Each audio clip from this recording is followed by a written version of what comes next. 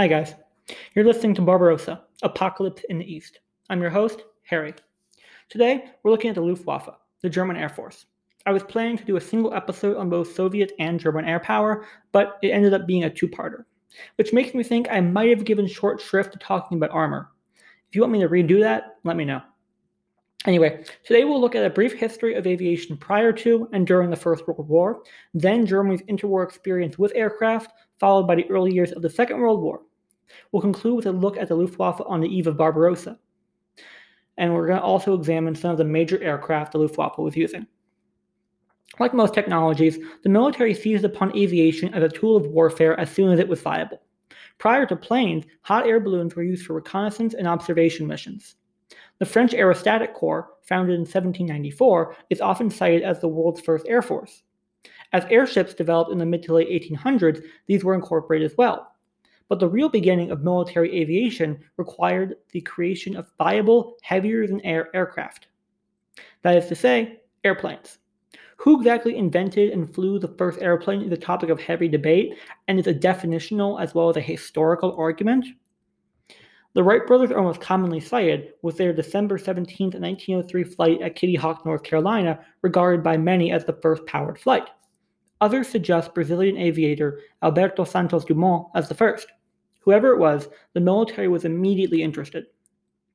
The American Army was likely the first to incorporate airplanes into its military, with the creation of the Aeronautical Division of the U.S. Army Signal Corps on August 1, 1907.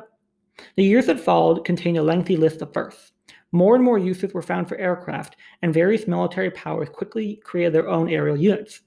Specifically, 1911 marks the first usage of an airplane in an offensive capacity during wartime, as an Italian pilot bombed Ottoman troops in Libya.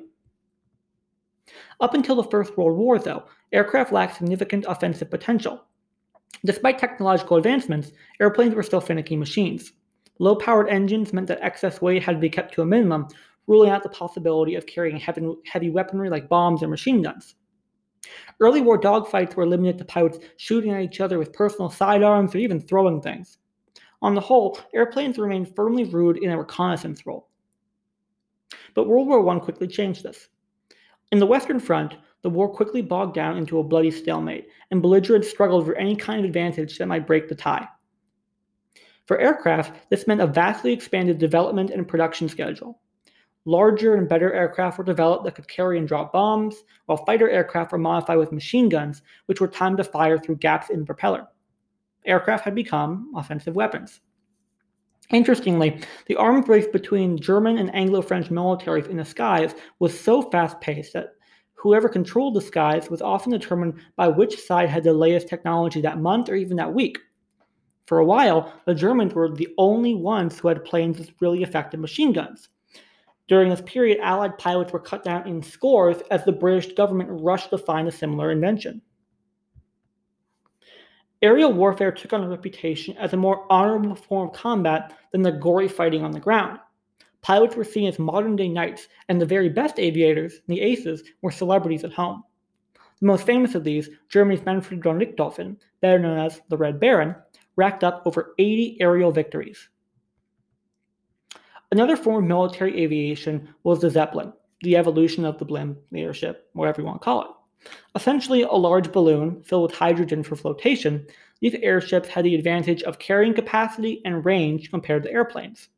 During the First World War, Zeppelins were used by the Germans for reconnaissance and long-range bombing purposes. Despite the public fascination, air warfare was really only of secondary importance during the Great War. Vast advances had been made, true, but weaponry on aircraft still remained limited compared to ground weapons, and most planes had difficulty engaging ground targets. Limited range largely confined aircraft operations near the front lines, while slow speeds and low altitude ceilings, as well as delicate construction, rendered them vulnerable to newly created anti-aircraft weapons or even small arms fire. Even so, the pace of the aviation invasion convinced many that the aircraft would play a prominent role in future wars, particularly in a bombing role. And for this reason, the Treaty of Versailles, which ended World War I, worked to cripple the German potential for air power. According to the Treaty of Versailles, Germany was prohibited from manufacturing or using aircraft in a military capacity. For a few years, in fact, production of any kind of aircraft, including civilian, was prohibited. Remaining German air squadrons were reformed as police units, but even these were seen as too close to a military use and were disbanded or reshaped into air traffic control groups. Weimar Germany, the post-Versailles government, was committed, at least on paper, to upholding the terms of the treaty, but the stipulated military disarmament was seen as too egregious to be upheld even by a cooperative government. As such, Germany began to rebuild its strength. But this had to be done covertly and on a small scale as to avoid detection by oversight. Rather than stockpiling equipment or amassing a great army, the Reichswehr, the German military, would have to content themselves with recreating and growing a core group of trained and expert officers, with the hope that these men could lead the expansion of the military when restrictions were lifted. As far as air power was concerned, there was only so much that could be done domestically. Civil aviation training served as a stopgap measure, as did gliding clubs. These groups taught participants the basics of flying and helped create a society enthusiastic about aviation. But this was only a partial measure, and was no substitute for proper military aviation development and training. For this, Germany would have to look abroad. Some of the major German aircraft manufacturers created and tested designs in Switzerland or Sweden, among others. But the most significant operations would likely come from the USSR. The Soviet Union and Germany were both ostracized states at this time. Germany, with the Treaty of Versailles, and the Soviet Union, for its part, was a pariah state under multiple arms embargoes from most of the major powers. As such, it made sense that the two nations would work together. The Soviet Union had the equipment that Germany was forbidden, and Germany had the practical military knowledge that Soviet officers lacked. The first of these agreements, the Treaty of Rapallo, was signed on August 16, 1922. Officially, it normalized diplomatic and economic relations between the pair, but it also includes secret clauses establishing military cooperation. For our purposes, the most relevant one of these today was the creation of a joint pilot training and aircraft development school in Lipetsk. Deep in the Russian interior, 440 kilometers southeast of Moscow, Lipetsk was comfortably out of the way from prying eyes. The school was established in 1925, and operations began the next year. Despite the far-flung location, Germany only sent a small number of pilots in for training, about 120, although 750 ground crew and administrative staff also received instruction. Early efforts focused on training veteran pilots, the so-called Old Eagles, many of whom were World War I veterans.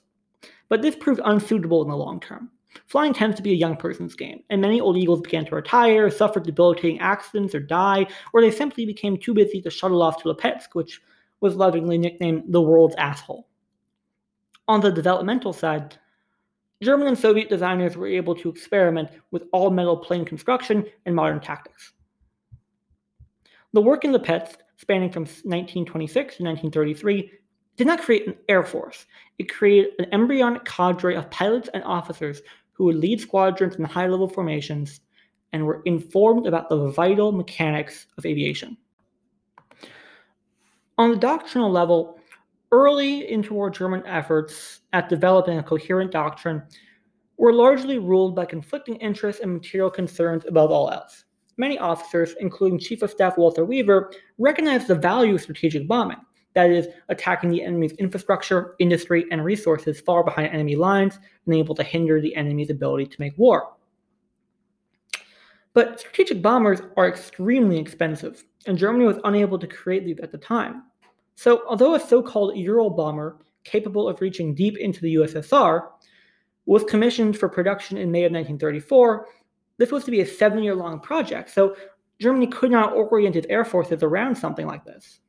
In the meantime, Germany was only capable of creating and using tactical aircraft, which were cheaper to produce, but had less range, and for bombers, could carry fewer bombs.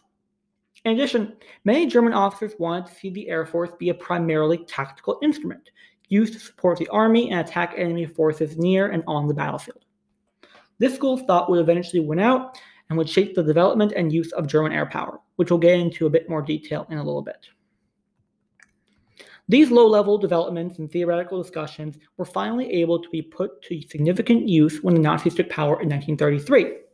Hitler was an enthusiastic believer in the idea of air power, and Hermann Goering, his close friend, was even more invested in it. Hitler openly flouted the terms of the Treaty of Versailles, and aircraft production and development were ramped up significantly. Though, for the first 2 years of the Third Reich, this was an open secret, not officially declared. In February of 1935, the Luftwaffe, the German Air Force, was officially acknowledged, with Goering as the supreme commander, a position he would hold until the end of World War II. Although the ability to develop doctrine openly, in addition to vastly increased production and budget, was very helpful to the Luftwaffe, the early years of Nazi Germany came with their own problems. Several of the major officers in the Luftwaffe, including Walter Wever, died in an accident in 1936, an air accident actually. Albert Kesselring replaced Walter Wever as Chief of Staff, and Ernst Udet was appointed to head up the technical office of the Luftwaffe, who was basically in charge of development. These appointees, as well as others, helped shift the doctrine of the Luftwaffe much more towards tactical bombing and support rather than strategic usage. There are a few reasons for this. One, practical, like we mentioned before, with production. Even with the breakneck rearmament program of the Third Reich, production capacity was still limited, and heavy bombers cost about twice as much as medium bombers. For political purposes, many of the higher-ups in the military were more concerned with how many planes they had than the makeup of the fleet. Finally, although Hitler did see some sort of eventual conflict with the USSR as inevitable, it was thought that the most likely opponents in the short to medium terms were to be Germany's direct neighbors and the Western powers. So that is to say, countries like Poland, Czechoslovakia, France, and maybe the UK. All of which weren't really distant enough to justify strategic bombers. Due to all this, the Eurobomber program was quietly canceled in April of 1937. Rather than strategic bombing, these regional wars would require a strong focus on fighters and tactical bombers. The Luftwaffe would attempt to destroy enemy aircraft first on the ground and then in the air until Germany had air superiority. Then, the bulk of German efforts would shift to supporting ground troops through direct attacks on enemy forces and the destruction of infrastructure.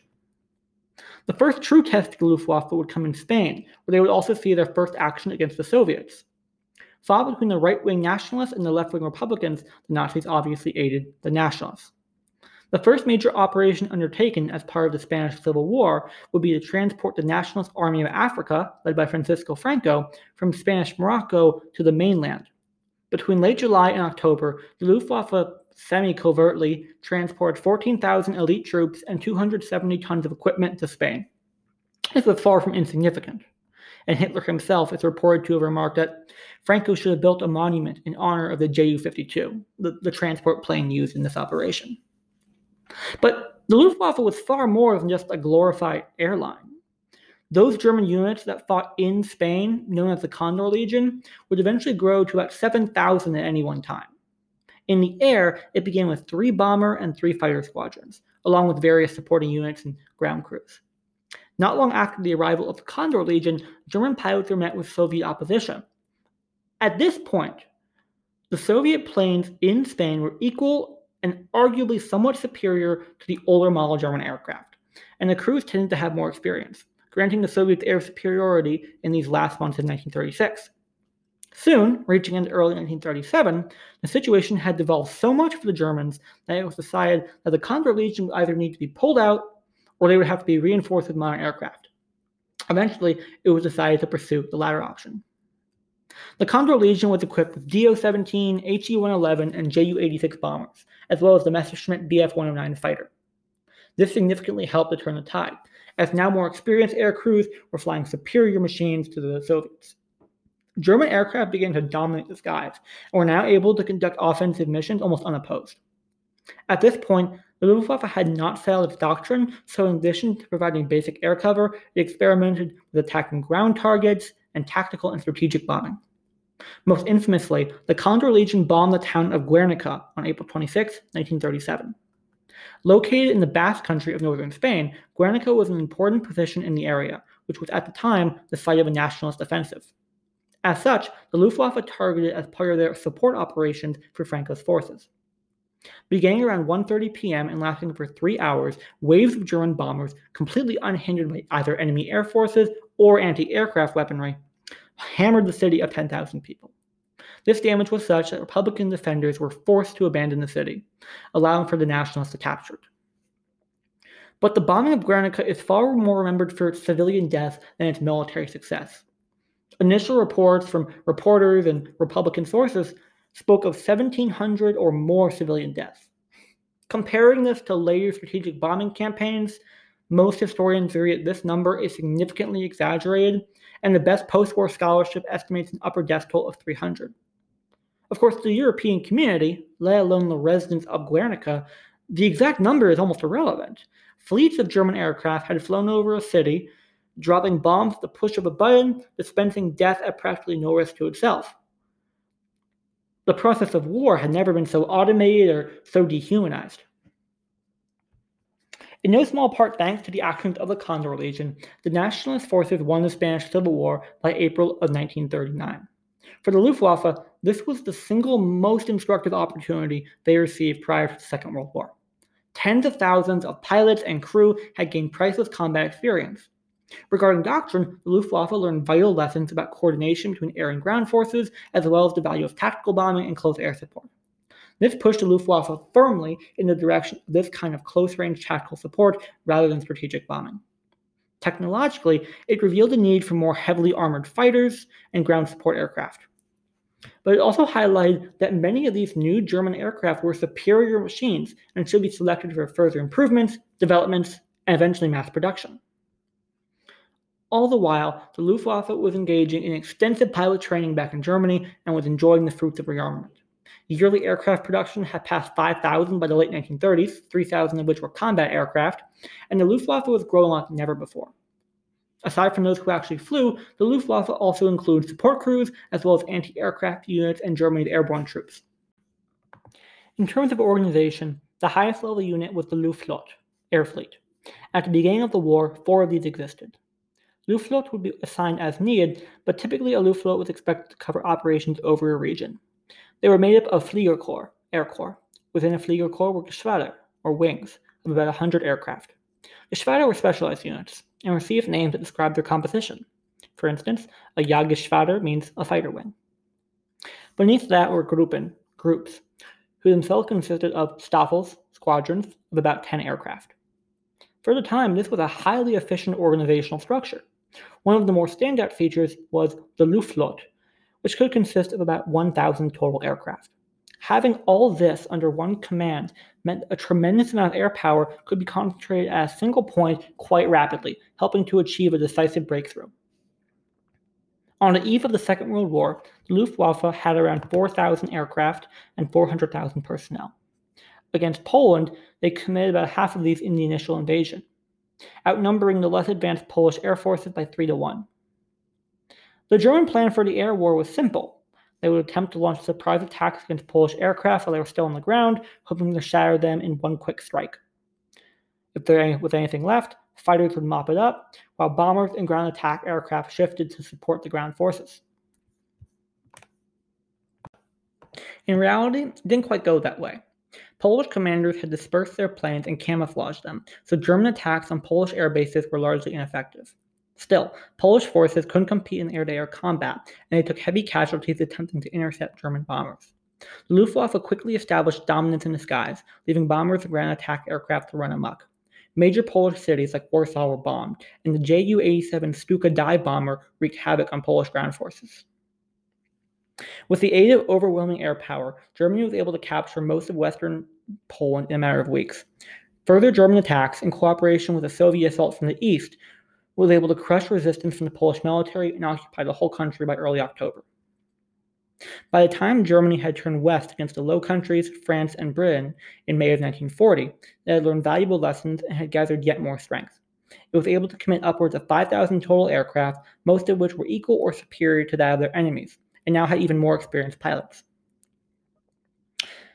The Luftwaffe was absolutely dominant in the battles of Netherlands and Belgium, wiping out most of these smaller air forces in 24 hours or 2 days.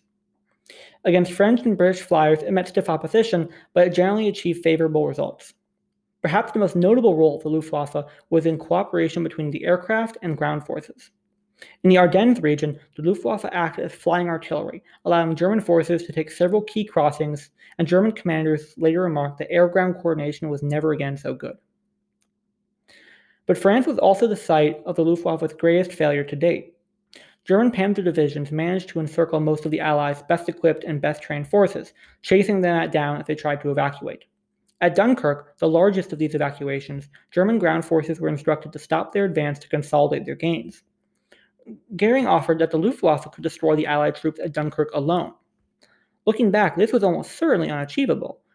Air power alone lacked the precision and power to destroy a significant ground force, especially one that had their own air support. The evacuation at Dunkirk went off successfully, marking a significant Luftwaffe failure, but overall, the Luftwaffe's performance in the Battle of France was pretty phenomenal. Following the Battle of France, the United Kingdom stood as the only power still resisting Nazi Germany. Aware that Germany's Kriegsmarine was no match for the British Royal Navy, and that an amphibious invasion was not possible, Hitler decided that the Luftwaffe would be employed to disable the RAF, the Royal Air Force, which would allow German aircraft to protect Operation Sea Lion, the planned invasion of the British Isles. Optimistically, he hoped that defeating the RAF alone would convince the British to make peace, without requiring a further invasion. Going into the Battle of Britain, Germany had an advantage in the total number of aircraft.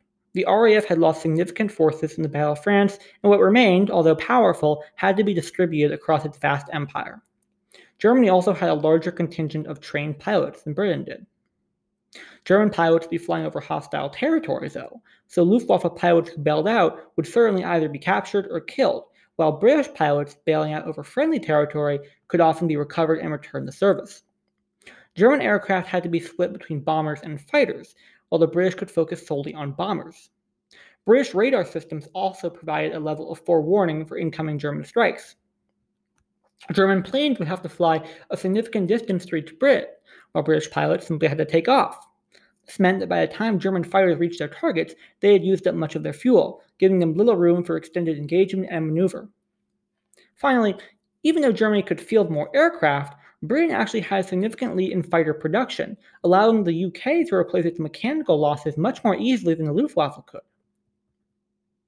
The first stage of the Battle of Britain was marked by German raids against British shipping in the Channel. Known as the Kanalkampf, it lasted from July 4th to August 11th. The results were inconclusive, but interpreted positively by Luftwaffe observers. RAF commanders were hesitant to commit large-scale strength at this stage, and older model British aircraft suffered severe losses when caught by German fighters. On the other hand, the Luftwaffe lost double the number of aircraft as the RAF in the Kanalkampf. In any event, the RAF decided that this was not where they wanted to have a decisive battle.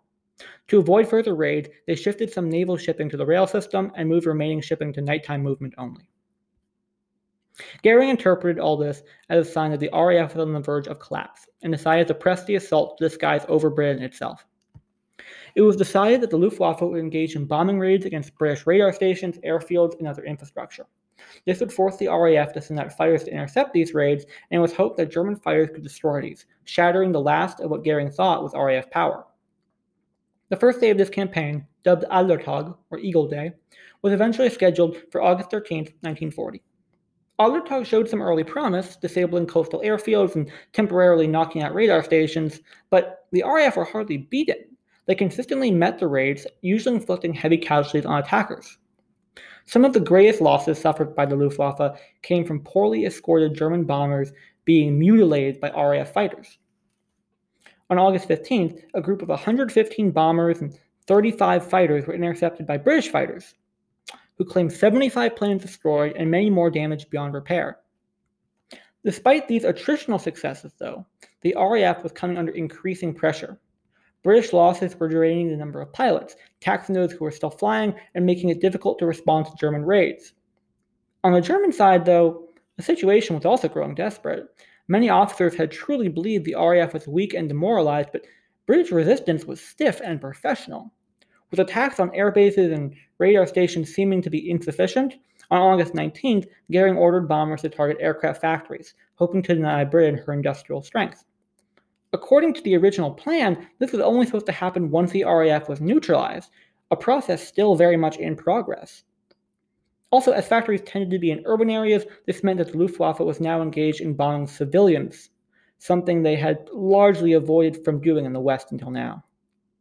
Still, once it started, many officers enthusiastically adopted it, hoping that this bombing would cripple British morale.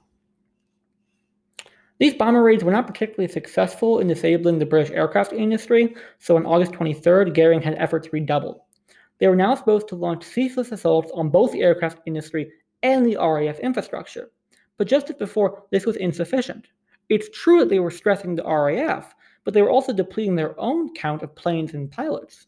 Britain had somewhat eased its pilot problems through an accelerated training schedule and the usage of pilots from occupied nations like Poland, Czechoslovakia, and France, as well as pilots from Britain's colonial dominions. Such was this that even at the height of the Battle of Britain, the count of available RAF pilots was actually increasing, not decreasing. For Germany, months of high casualties were sapping German morale, draining trained crew, and overstressing the Reich's industry.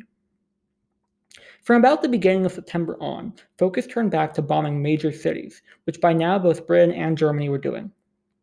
This also marks the beginning of the Blitz, a separate but partially overlapping period of German bomber raids on the UK that attempted to damage Britain's economic resources and sap morale.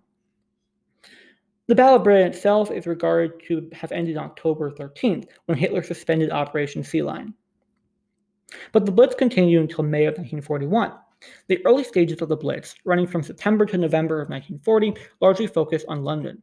In November, focus shifted from London to other industrial centers like Birmingham, Manchester, and Coventry. Some of these attacks actually saw palpable success, but were called off too soon, as German commanders underestimated the ability of the British to rebuild and replace their factories. So, in essence, this proved insufficient to cripple or even severely damage the British war economy. The third and final stage of the Blitz was the targeting of British ports and shipping, undertaken from February to May of 1941. Erich Raeder, commander of the Kriegsmarine, convinced Hitler that it would be most effective to coordinate submarine attacks on British shipping with Luftwaffe bombings. This proved pretty effective, but by this time, there was practically no chance of the Luftwaffe actually attaining air superiority, so the primary goal of the Battle of Britain in the first place, securing air superiority for the invasion of Britain, wasn't really possible. Continued bombing was actually stiffening British morale, and it was questionable if the damages they were inflicting on the RAF and Britain's economy were worth the severe losses that the Luftwaffe was suffering. Also, Britain had more immediate concerns. It had to consider campaigns in Yugoslavia, Greece, and most importantly, the Soviet Union. In light of all this, the last German bomber raid was conducted on May 11th, after which only a token force remained to target Britain. The Battle of Britain marked the first really major defeat for the Luftwaffe. German forces not only failed to achieve their goals, but suffered severe losses in doing so. The combat over Britain claimed nearly 2,000 aircraft, with hundreds more damaged beyond repair. More importantly, almost 2,600 aircrew were killed and an additional 900 captured. The Battle of Britain marked the first major defeat for the Luftwaffe. German forces not only failed to achieve their goals, but suffered severe losses in doing so. The combat over Britain itself claimed nearly 2,000 German aircraft, with hundreds more damaged beyond repair. More importantly, almost 2,600 aircrew were killed, and an additional 900 captured. In comparison, the RAF lost about 1,750 planes and 1,500 aircrew, the aircrew being far more valuable than the planes. The Blitz, a desperate and futile attempt to claim victory where victory was not to be found, cost hundreds upon hundreds more aircraft and crew for the Luftwaffe. German factories could generally replace these losses materially, but these planes would be sorely missed. Pilots would be a far more difficult thing to replace. The Battle of Britain also exposed the cracks in the Luftwaffe from a doctrinal and tactical perspective. Bombers had insufficient escorts, and German planes were no longer dominant to everything they encountered. In particular, the British Spitfire fighter gave Luftwaffe pilots quite a shock. The Stuka, of such use in France and Poland, was found to be easy prey for quicker and more nimble planes like fighters, and was decided it should only be used when air superiority had already been established. Arguably, the Battle of Britain also highlighted the Luftwaffe's lack of a heavy strategic bomber, and some historians have argued that the low bomb capacity of German bombers severely compromised the ability of the Luftwaffe to harm the British economy. Wrapping up, let's turn to what the Luftwaffe brought to muster in Operation Barbarossa, first going over the models used and then how they were organized for the invasion. The workhorse of the Luftwaffe was the Bf 109. Designed in 1934 by Messerschmitt, it first saw service in the Spanish Civil War, where it proved itself an extremely capable machine. It was selected for further attention and thus became the backbone of the Luftwaffe. The campaigns of 1939 and 1940 revealed the Messerschmitt Bf-109 to be arguably the best mass-produced fighter at the time. It possessed a combination of speed and agility that few planes could match. Armed with both machine guns and high-caliber cannons, it boasted more firepower than most fighters of the day. One could say that the Bf-110 was a sort of big brother to the 109. Developed shortly after the 109, also by Messerschmitt, the 110 was created as a heavy fighter, also called a Zerstroyer, or destroyer, by the Germans. Compared to regular fighters, heavy fighters are larger, obviously, with longer range, but at the cost of speed and maneuverability. Primarily, they're used to protect bombers, though they can also function in the regular fighter role. The 110 was armed with a cannon in addition to a brace of machine guns. The Ju-87, more well known as the Stuka, was the Luftwaffe's primary dive bomber and ground attack aircraft. Like many of the Luftwaffe's standard aircraft, it was developed in the mid-1930s. By aircraft standards, it was heavily armored. This granted it protection from some enemy fire, but also made it painfully slow and severely reduced mobility. However, the Stuka was notable for being able to execute almost vertical dives, granting it more utility than most other dive bombers. The Stuka was also a powerful psychological weapon. Its ability to execute extremely precise bombing strikes created a constant sense of dread, and this was enhanced by the special sirens that created a screaming noise when the plane dived. The Stuka was armed with standard machine guns and could also carry bombs. The Ju-88 was to German bombers what the Bf-109 was to German fighters. Created in that same period of 30s innovation, Junkers created a versatile and agile bomber. Much of its versatility came from the fact that it could be used in a variety of roles when needed, including as a dive bomber, night fighter, and heavy fighter. It was originally envisioned as a fast bomber, capable of outrunning fighters. And against older fighters like the British Gladiator or the Soviet I-15, this was possible. The Ju-88 also had respectable maneuverability, range, and bombing capacity. It was equipped with a series of machine guns around the airframe, as well as being able to hold bombs. The HE-111 wasn't too different from the Ju-88. It was also developed as a medium tactical bomber in, if you can believe it, 1934 or so. Interestingly, during the early period of its development and testing, it was sometimes disguised as a civilian airliner. I'm not a super technical guy, so to me the HE-111 does seem very similar to the Ju-88 with near identical speed, similar range, bombing capabilities, weaponry, etc. The most common and most widely used German aircraft were distinguished by a few key factors. They tended to be all-around good vehicles from a technical perspective, and they were also comfortable to fly, allowing crews to stay fresh for longer and perform better. That these aircraft, most developed in the mid-1930s, were still highly capable vehicles points to a highly adaptable design. In general, German aircraft were sturdy and well-engineered, but this came at a cost. That cost being, well, cost. And German aircraft tended to be more difficult and expensive to mass produce than many of the Allied equivalents. Regardless, on paper, German planes were highly effective. So let's have a look at how they would be organized for Barbarossa, starting with actions in the north and descending. Luftflotte 5, stationed in occupied Norway, would target Soviet shipping and operations in the Arctic North with about 100 machines. Luftflotte 1 would assist Army Group North in its operations in the Baltic and Leningrad area. For this, it had 820 aircraft, which about 80% were serviceable on June 22nd. Though even this suggested figure is a bit misleading. To the combat capacity of the Luftflotte, only about 175 fighters were in serviceable condition, alongside 210 bombers, the remainder being seaplanes, reconnaissance, liaison aircraft, or transport airplanes. For its part, Luftflotte 2 was attached to Army Group Center. As Army Group Center was the priority in Operation Barbarossa, Luftflotte 2 was given favor over the other fleets. It received 1,200 serviceable aircraft for its use in Belarus and West Central Russia. Of this, about 450 were fighters and 400 were bombers.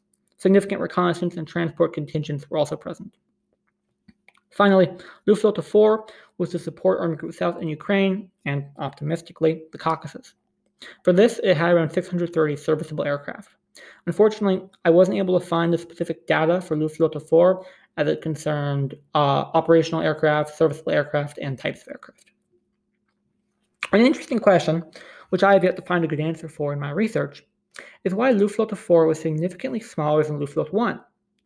Army Group Central had top priority, but it's generally acknowledged that Army Group South had secondary priority, with Army Group North being the least important of the three. And yet, Luftwaffe 1 was about a third larger than Luftwaffe 4. In any case, the Luftwaffe plans for Barbarossa were simple and very similar to the campaigns in France and Poland, with a special emphasis on destroying the Soviet Air Force on the ground. For this, Luftwaffe bombers would conduct large-scale attacks on Soviet airfields, hoping to destroy as many aircraft as possible. With this done and air superiority established, focus would turn to supporting ground forces. Before Barbarossa even started, however, the writing was on the wall, so to speak. For the task at hand, the Luftwaffe had a serious deficit of aircraft. They were being expected to cover an invasion across a 2,900-kilometer border at the depth of hundreds of kilometers, all with fewer aircraft than they had to use against France. As such, there was no way that the Luftwaffe would be able to provide consistent support. According to Hans Jeselnik, chief of the General Staff of the Luftwaffe, German air power could not be guaranteed and was only reliable in and around significant points, such as major roads or battlefields. As I pointed out, Germany lacked a strategic bomber. The Eurobomber project was canceled in 1937, leaving the Luftwaffe with more limited range. Almost as an afterthought, Luftwaffe plans for Operation Barbarossa did include something to bomb Soviet factories in the Ural mountain range. But these plans necessitated a completely successful Operation Barbarossa, with an infantry advance up to the Caucasus that granted the Luftwaffe airfields in range of the Ural Mountains.